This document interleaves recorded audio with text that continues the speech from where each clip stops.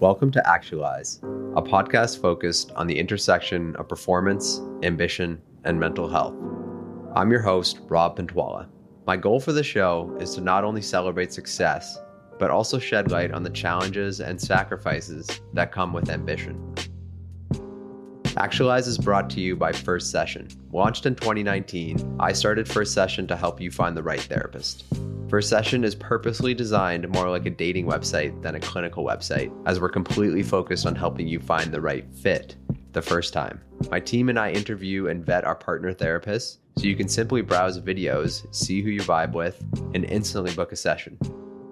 Check us out at firstsession.com and see why more than 7,000 Canadians have chosen First Session to find a therapist. This episode is with Annie MacIntosh. Annie is a content creator, marketer, and Masters of Counseling student living in Vancouver, BC.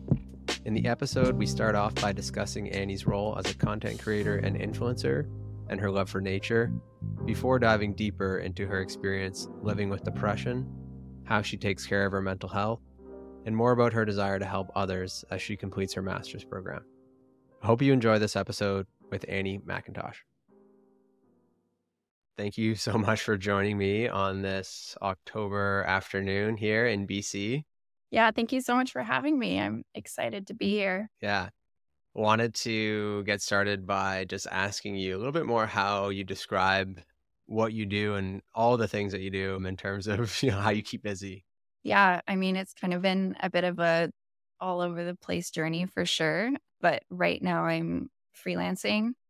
Yeah, as a social media manager, photographer, content creator, and I'm also in school full time doing my master's degree in counseling psychology. So that's kind of the headlines of what I'm doing right now. Amazing. Sounds like a lot to juggle at once.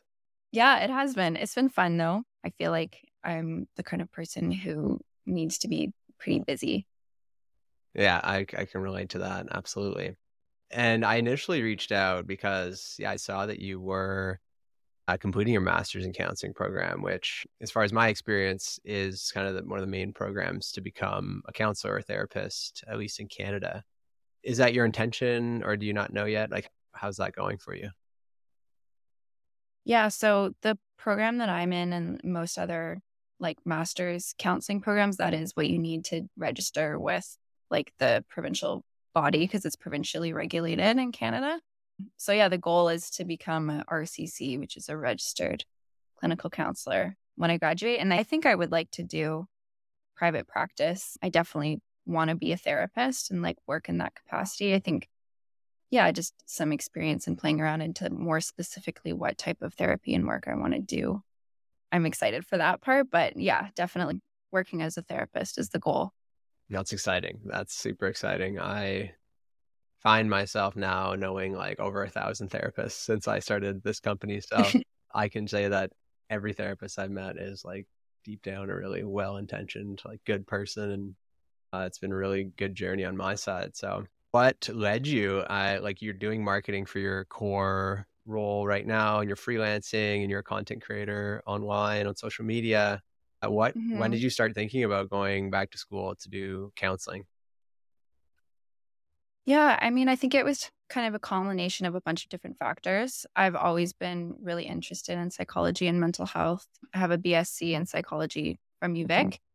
And right after I graduated, I was definitely kind of on the track of applying to grad school to do my PhD in psychology. I wrote the GRE and everything, and I was pretty set on that. And then ended up working in a research capacity for a psychology clinic and just really didn't love that experience very much. I think what I resonated with the most was connecting with people and that aspect of it instead of the research.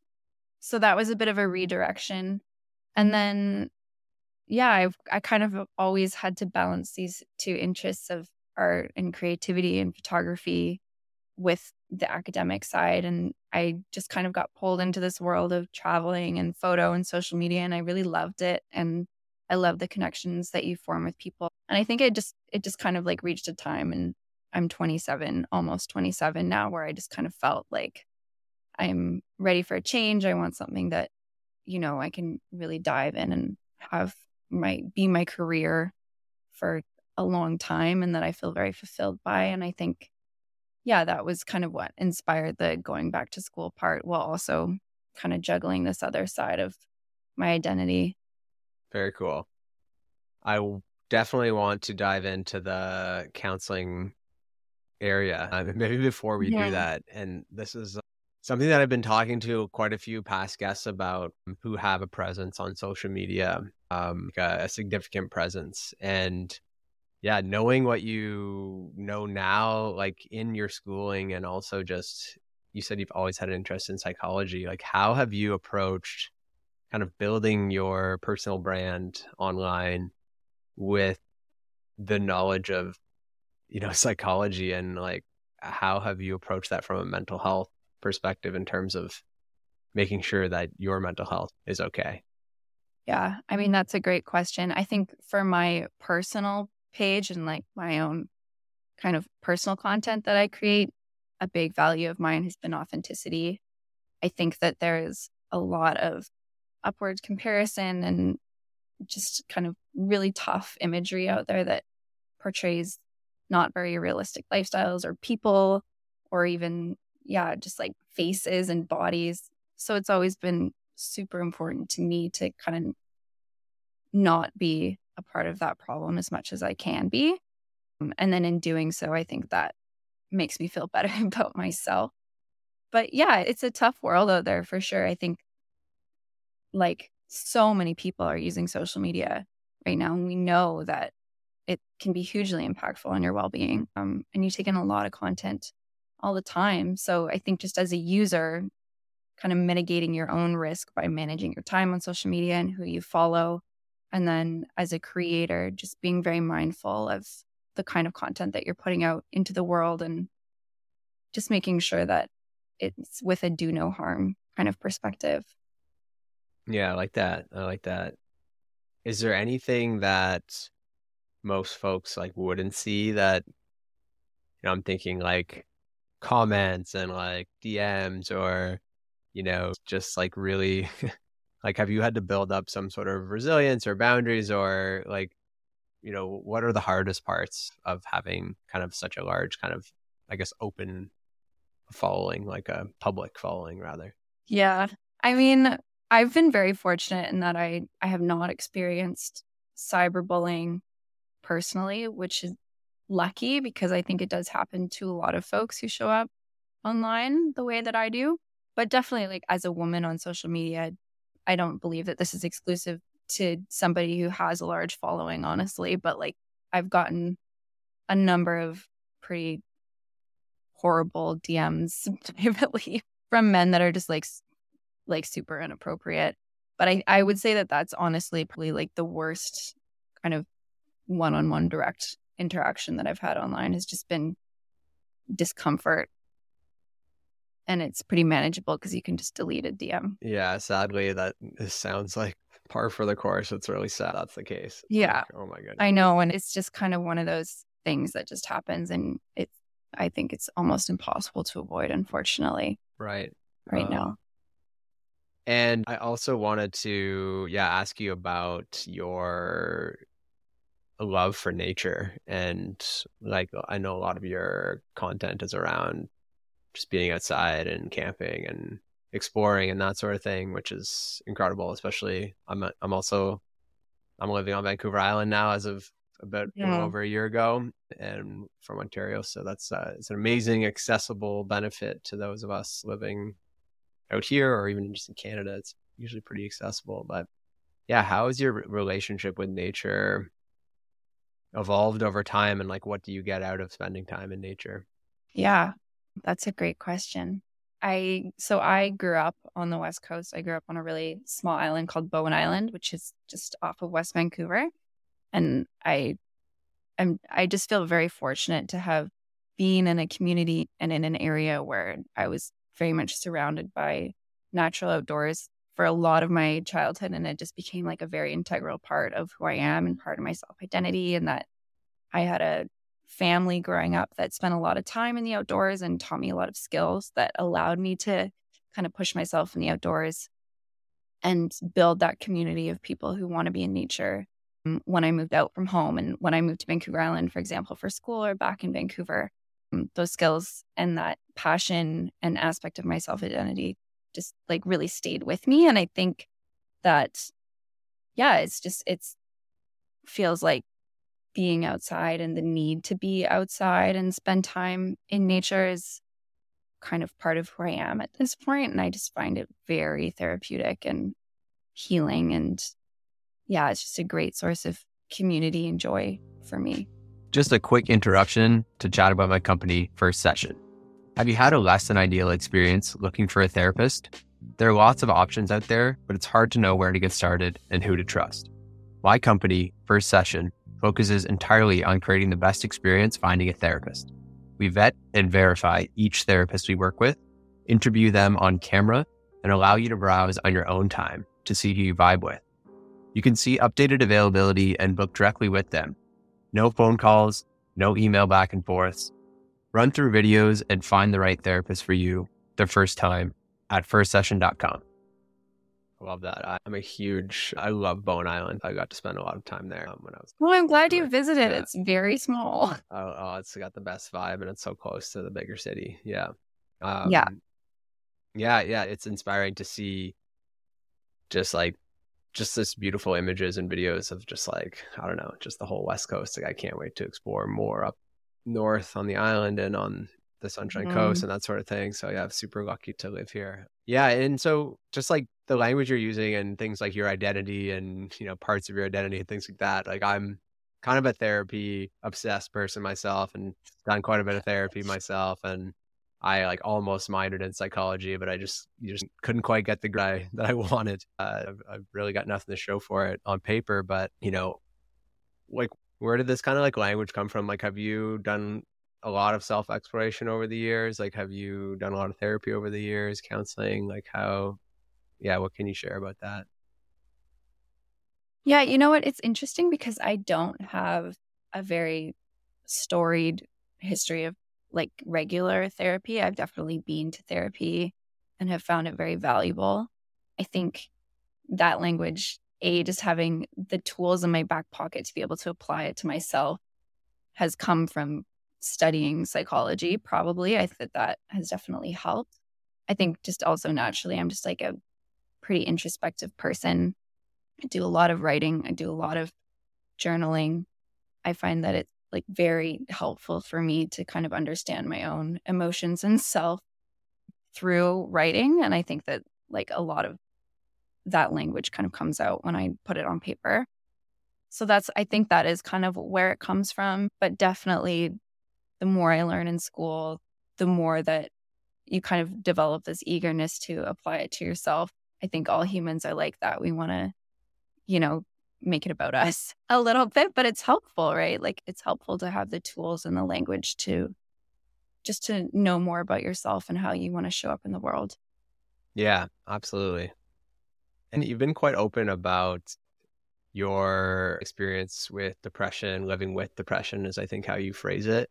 And yeah, as someone myself who's experienced several years of depression where I felt really stuck and also kind of shifted, I guess, I'm kind of assuming here, but also kind of shifted my mindset to kind of trying to relinquish the control of, over my state of mind. Right. And I think that was kind of freeing for me. This is about 10 years ago. I'm curious, like, I have so many questions about your experience with depression that we'll see where this goes. But even just like your language of saying, living with depression, like how did you arrive at that kind of verbiage? And I know a lot of folks might say I have depression or I am depressed or whatever. Like, why do you choose those words, like living with depression? Yeah, I mean, I do think that the language has shifted in the past few years surrounding just for a lot of these disorders. I mean, particularly, for example, for folks with living with personality disorders, you might say this is a person living with BPD, like borderline personality disorder, instead of this person is borderline or this person has borderline. And I think that it just kind of allows you to separate this mental disorder, this monkey on your back, from being intrinsically a part of you. And instead it's something that just kind of walks along beside you. It doesn't have to be tethered to your identity. It doesn't have to be all of you. It's something that's with you, and you can talk to it and relate to it and take a break from it as well. And I think that language is really important in the way that we talk about ourselves and our relationships and our life. And just, it's a small difference, but I do think that it does impact how we relate to these diseases and how we feel and just kind of how we think about ourselves.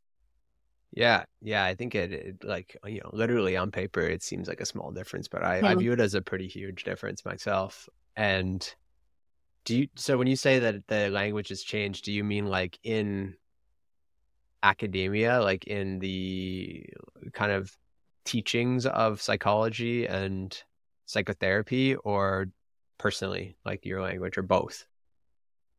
Yeah, I think like I've noticed it socially for sure. I think that it is kind of developing into like mainstream discussions about mental health. People are saying that living with or this with. Yeah. And then in practice, I think that it's shifting as well. I think that people do relate to that language shift, and it's almost imperceptible, but I do think it is important.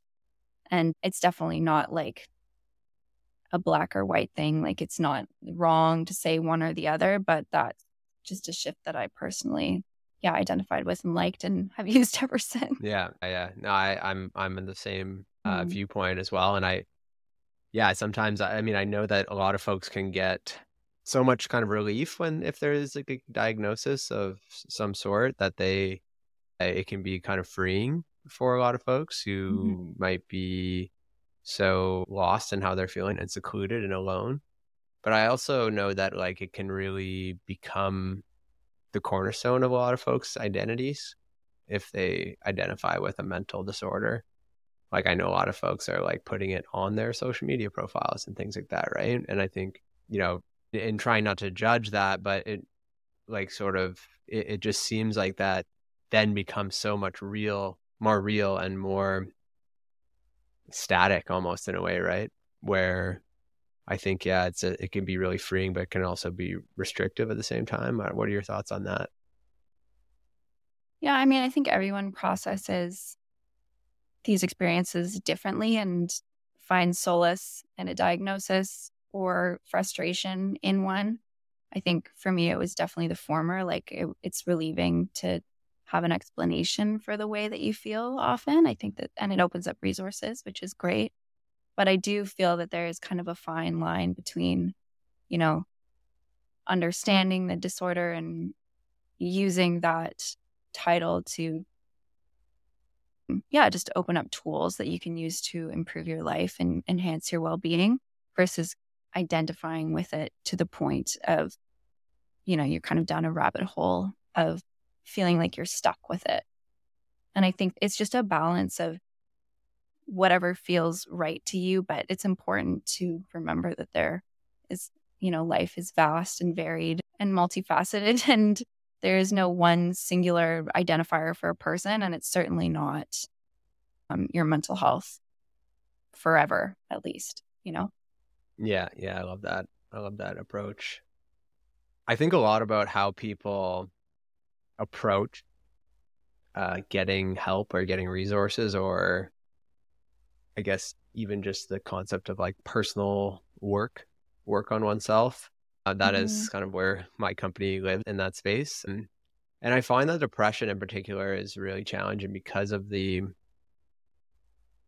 nature of depression being so draining and so, yeah, like you're just so unmotivated, right? I remember like even my experience with therapy really didn't like I had a bunch of like single sessions and maybe a handful of like sessions here and there, and until after I started first session, this company that I have is when I like spent 2 years in therapy and did a lot of stuff, and now I'm looking for my next therapist. But I think people who are depressed, like how would you almost describe what it's like, and like if someone's feeling depressed for the first time, or like it's getting worse for the first time, what might you say as far as like how to what can you do to try to get out of it in your experience? Yeah, I mean, it's varies by individual for sure. And depression can take on a lot of forms. I know for me personally, how it's often manifested is more physically than emotionally. Some people can have, persistent negative thoughts and feel really sad and be very teary. And my experience personally has been more of a deep physical exhaustion and lack of motivation and what we kind of call anhedonia, like just feeling very flat affect. And that is not that's absolutely not my normal way of showing up in the world. It feels very foreign to me to feel that way. So when I'm feeling depressed, it's like it feels awful, right? And it's very obvious to me that that's where I'm at. But yeah, I was introduced to this kind of little model called like the red light model when I think I was 18 or something. But it was a very just helpful tool, and it's a great activity to do as an individual of, you know, looking at green, yellow, red light. And if you're at your green light, you're doing great. Things are going smoothly. You're feeling good. And it's a good reflection to reflect on, what do I feel when I'm in the green zone? What does my life look like? What do my daily activities look like? What am I doing? Yellow zone is, maybe I'm sliding towards being in a depressive episode, or sliding towards burnout, or sliding towards, something that is going to be more drastic and scary. And I'm recognizing that. And what are the first kind of signs for me personally that show up when I'm heading towards, you know, the sign that something isn't going to be very good? And for me, it's like I slowly start to lose interest in activities. I may not want to hang out with friends as much. My appetite changes, things like that. And the whole idea is to just be able to recognize when you're in these stages. So when you are in like the red light zone, they say, which is when, for me personally, that's a full depressive episode. The idea is to be able to put in interventions to get out, to get back to green as soon as you can. And I think that it is personal. Like, you can look at a biopsychosocial model, like what can you change in your environment biologically that will help you feel better? Can you exercise? Dopamine release from exercise is huge. It's been shown to be just as effective as SSRIs, if not more, in some studies. Are you completing tasks that make you feel good physically? Are you showering? Are you eating enough? Are you sticking to, good sleep hygiene? Psychological, can you go see a therapist? Can you see your friends? Can you talk it out? Can you journal? Can you reflect on these things? And then socially, it's so important to just look at the social environment that you have around you. One of my favorite Freud quotes is, before you diagnose yourself with depression, make sure that you're not surrounded by assholes, which I think is great. But just like really leveraging your social circle and the people around you, and making sure you're safe in your relationships. And yeah, just leaning into connection is huge. So that's kind of like, yeah, the model that I use to first notice where I'm at in my kind of mental health, and then B, interject at wherever step I am in order to kind of get to a better place, hopefully. Yeah, I love that. I love that because it doesn't seem super like scientific, or like it seems fairly, you don't have to be like, I don't know, journaling every single day, or like, wearing all these Mm-hmm. monitors or whatever. It's just kind of a bit of reflection can help you, and just those three lights. I'm curious if I think this is like, I don't know, personally, I think like the worst part of my depression, in order to fully, I mean, it took me kind of years to get, I guess, fully out of that zone, but I tried so hard to control. And like I would like sprint on the treadmill, even though like it was like, I think it was a lot of like anxiety combined, but like I would just try to like fight my way out of it.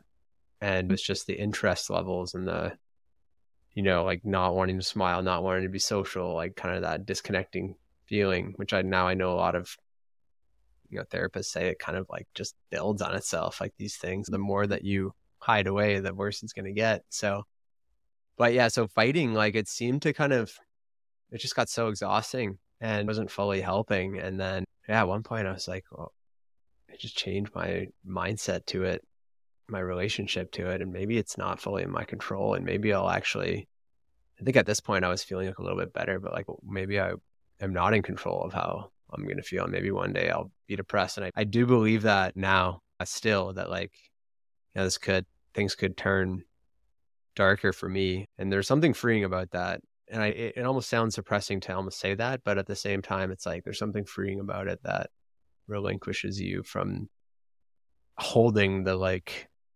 key to your own mood. I don't know if that is relatable at all.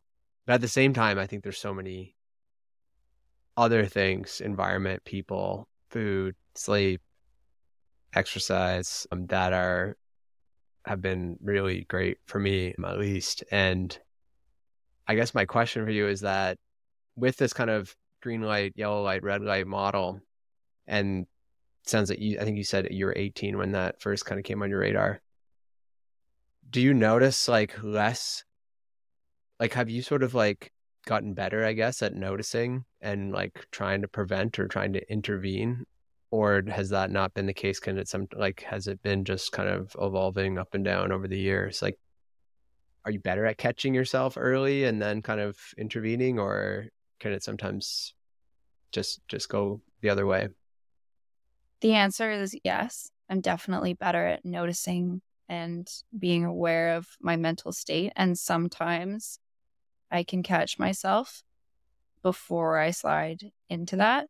I definitely have had like a few years of not having a full on depressive episode. And I think part of that, was learning about those states and how to kind of maximize my well-being with the tools that I have. Part of it was medication, was really huge for me.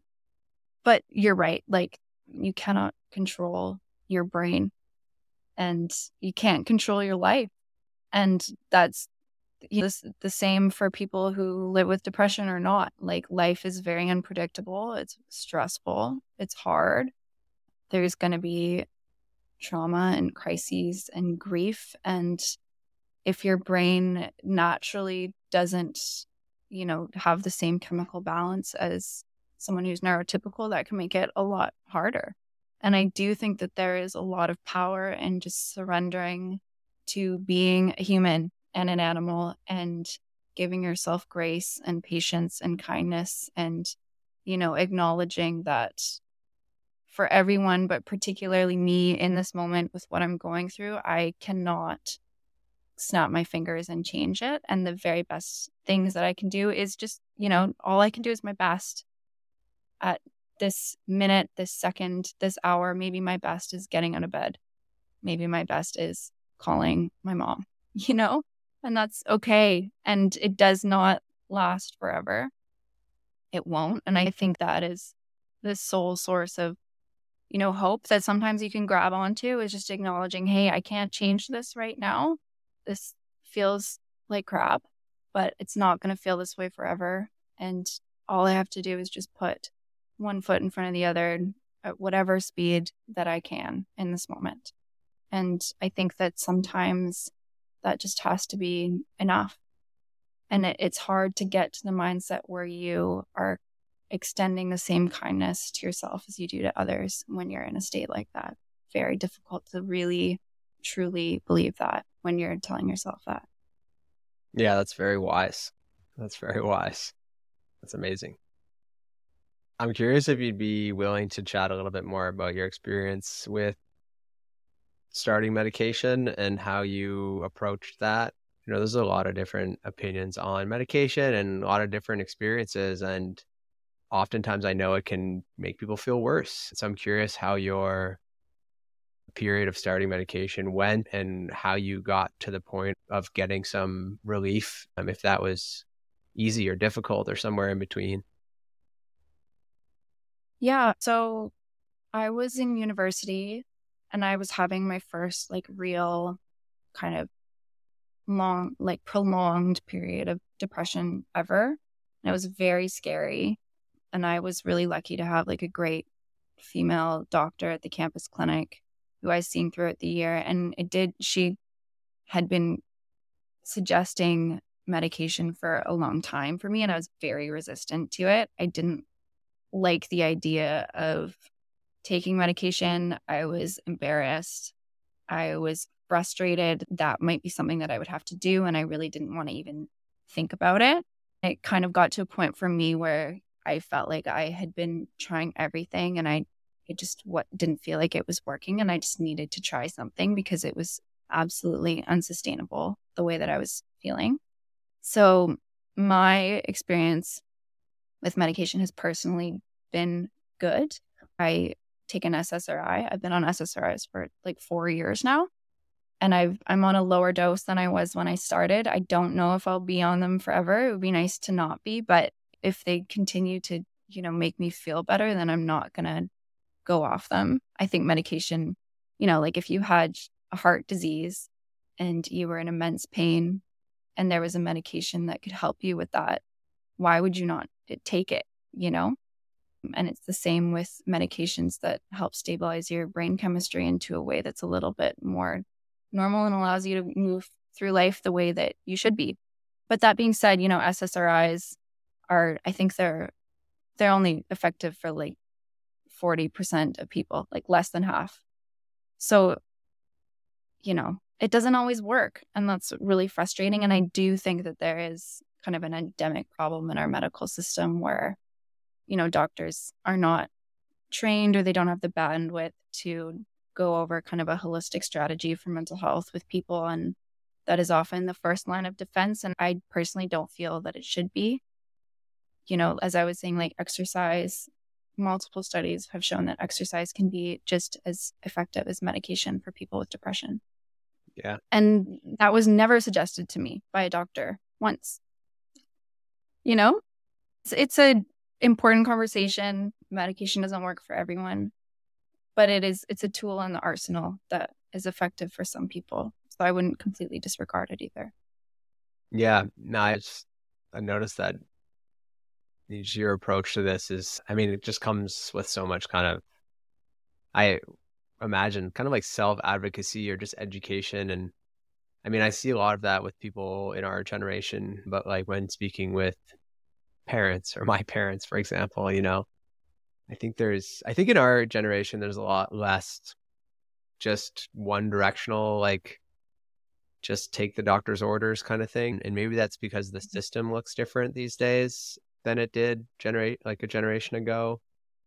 What I kind of hearing you say is that it's so important to sort of bring your own knowledge and research and awareness in, like with exercise. Like I see that in the UK, they've been prescribing exercise, for a long time, I right? love that. And Yeah. that's still not happening here. And I think people here, part of my job has been trying to unconfuse people around the differences around like what's a psychiatrist or a psychologist or a psychotherapist or a counselor or a social worker or a doctor, and like who can prescribe and who can't. And then like looking at those professions and like, are some of them covered? Are some of them not?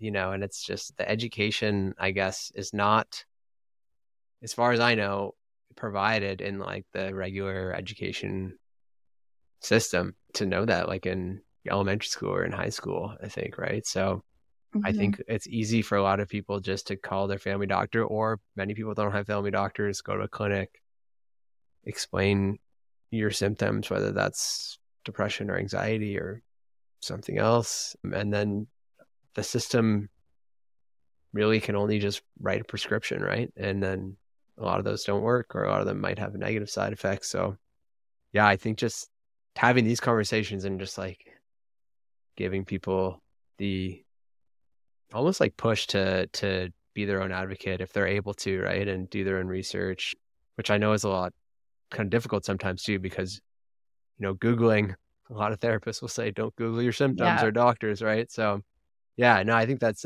amazing. But so back to your kind of interest in becoming a therapist, was there any particular like experiences or therapists that you worked with that inspired you to go on this path, or is it how did you end up doing your master's? Yeah, Yeah. I don't know if there was like a specific moment or person where the light went on and I thought, aha, I want to do this.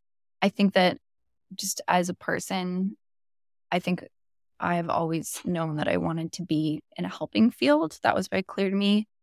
Just like personally, I found that that was something that I really resonated with and I found a lot of fulfillment from. I volunteered kind of in like mental health helping capacities through high school and university and best buddies and mental health teams and just really focused on connecting with people. And I think empathy has been a very core value of mine. And it was just something that just kind of clicked and felt good.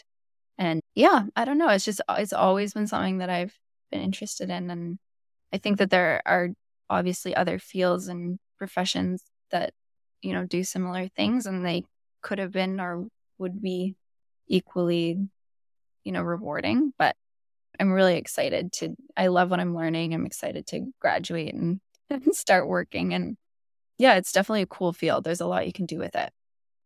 Yeah, I often intermittently consider going back to school for counseling or some PhD, but I'm, you know, constantly trying to read or listen to podcasts and learn. So I also wanted to ask you about your, again, in your kind of writing, I guess, about your mental health, your depression. I think you referenced that you like feel very deeply. And like sometimes you wish you didn't. I wonder if you could kind of elaborate on that and how you kind of, I guess, feeling deeply kind of makes sense when a lot of other people maybe not feel as deeply or apparently not feel as deeply. So how did you kind of, I guess, come to that kind of conclusion or that you might like feel deeply relative to others? Yeah. I mean, I think like I can remember being a kid and being told by my parents that I was like a deep feeler, you know? I think I was just like very emotive and I have a very hard time like hiding the way that I'm feeling. I've always been somebody who cries at something beautiful, just like quick to feel big emotions and resonate with things and find things important and feel just like a lot of empathy or pain on behalf of other people or situations. And that can be really tough. I remember even in like, I think I was a teenager in one of my first relationships and my first boyfriend was like, you feel too much, you know? It's difficult when people don't understand that that's kind of like you just respond to the world. You're a very responsive person. And I do think that, we're not all so different, but we have different ways of kind of manifesting those emotions and processing them and deciding how much they mean to us, whether subconsciously or consciously. But yeah, I think that it's a blessing to be able to feel things so deeply overall because it creates meaning. Mm-hmm. Yeah, I'm a huge, I guess, follower or fan of Dr. Gabor Mate. I know he's very popular these Mhm. days, but I know he's also from Vancouver, or at least Yeah. immigrated there. And I really like his viewpoint of looking at like predisposition for mental health challenges. I won't say mental illness here, but being predicated on like a sensitivity like index almost. So like Mhm. how like people vary in their sensitivity, but that sort of has a correlation with other mental health challenges. Yeah, and I can definitely relate to that myself as well, and so my family members as well. And yeah, just curious how you I imagine you're in line with that way of thinking too. Yeah, for sure. I remember taking like a psychology of well-being course when I was in my last year of university. And there's this theory called the orchid theory by David Dobbs. He's actually a geneticist, but it's this idea that, the genes that predispose people to be sensitive, because the idea is orchids are sensitive plants, right? They require care and nurturing. And there's this idea that kids with predisposition to be sensitive and, maybe have a bit of anxiety or depression or, a predisposition for more troubling human behaviors. In the right environment and with the right support, you know, those predispositions can also end up being some of the best and most beautiful attributes of those people too. A child who's predisposed to be very anxious or maybe depressed in a nurturing environment in which they feel safe and, you know, aligned with their identity and confident can grow up to be a feeler and a deeply creative person and have a lot of empathy and use those emotions in a really positive way. So, yeah, I love that theory and I love how science based it is. And I think it's just like a good way of looking at, you know, just because you interact with the world in maybe a deeply passionate way that might be different from others doesn't mean that's a bad thing. Like it can be a strength. Yeah, I love how you seem to just kind of lean into that. And I know like when your boyfriend at the time kind of said like, don't feel so much or don't, Mhm. I imagine a lot of other people who feel deeply or more sensitive or, have a similar experience. And I know I used to be like that when I was younger too. And you almost, if you're told to not feel deeply, then you're going to feel like you're not allowed to feel, right? And that presents other challenges. Did it take some time for you to kind of lean into the fact that you're someone who feels deeply? Like how, if someone feels like they're unrelatable to their circle around them because they're a sensitive person, like what would you say to them as far as, Yeah. yeah, like getting out of that kind of trap or? I mean, I think I definitely am not out of the trap by any means. Yeah, I think that it's about giving I keep saying giving yourself grace, but I just think it's so important to just be nice to yourself. And when people are told, as you were mentioning, like the way that you are feeling isn't correct, it only enhances the shame that people experience. And shame is so toxic. And, it just makes psychologically and physically, it's just a really horrible thing for people to carry. And I just think it's so deeply important to learn to release the shame and just practice radical acceptance of who we are and who others are and move away from the black and white thinking that one way of perceiving the world and emoting is the right way, because it's just not the case and it's complicated. It makes the world infinitely more complicated and being a human much more difficult, but it's true. Yeah, yeah, that's what I love. Well put. I've had a lot of therapists that I've interviewed, and just through observation, like kind of a lot of what therapy is, or I think almost the core purpose of therapy is learning how to be kind to yourself. I Mm. think some people, well, most people have a really difficult time with that, and it needs to be something that you learn. And there's this voice that you can't get rid of, and might not even be your voice; it might be someone else's voice. So yeah, and I think it's so beautifully put. So where are you at with your schooling, and what's kind of the next year look like for you? Yeah, so I still have a couple courses left, and then the bulk of the final 8 months of my degree are practicum. So to register with the RCC in designation in BC, you have to have a certain number of supervised practicum hours from a registered psychologist or counselor. So yeah, it's going to be 8 months of that, just gaining hands-on experience, which I'm really looking forward to. I think that will be great. But yeah, right. I'm in course load work. I'm in like a crisis and trauma course and an ethics course. Those fun ones. Nice. That sounds Yeah, very exhilarating, but also dreadful.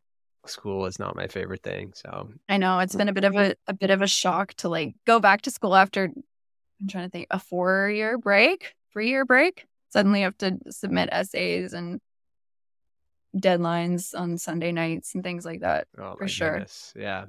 Well, yeah, I know like even in the business world, like a lot of like people teams, HR teams really value like that degree as well, like masters in counseling, and see more like former counselors become like head of people or something. So yeah, it's really like there's so much to do there. So yeah, props to you for going through that. That's amazing. And Thank you. yeah, anything else on your plate or that you want to share happening in the next, 6 to 12 months for you? Yeah, not really any like big plans coming up. I've definitely kind of focused the next number of months really deeply on finishing my degree. It's been pretty full on for me. But yeah, I think for me, the focus is just going to be on reaching those goals and, also finding time to travel and keep up with my freelance work, which I find really valuable and pays the bills. And, it's an important part of my life too. So it's just kind of managing that as things shift and grow. Love that. Well, thank you so much for joining me today. And finally, where can people find you online? Yeah, I would say probably my most active location right now is my Instagram page, which is Annie MacIntosh, Annie with 2 E's. So I think that's probably, where I'm on the most. I'm also on TikTok. I have a website, but I'm not very active on it right now. But yeah, I can always be reached on my Instagram. My email's up on that page. Well, Amazing. So yeah. Well, yeah, thank you. I'm sure not too long in the future, you'll be on some counseling website, whether it's your own or at a group practice. So I'm sure folks can find you That's then. the goal. Awesome. Well, thank you so much, Annie, and I hope you have a great rest of your day and a weekend ahead. Yeah, thank you so much for having me. It was great to chat.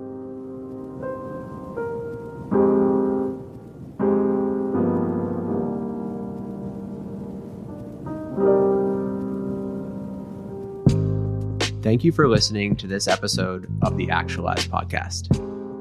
You can find the show notes for this episode, as well as all other episodes, at firstsession.com/podcast. If you like this podcast, please leave us a review on your favorite podcast platform. Thank you again, and we'll see you next time.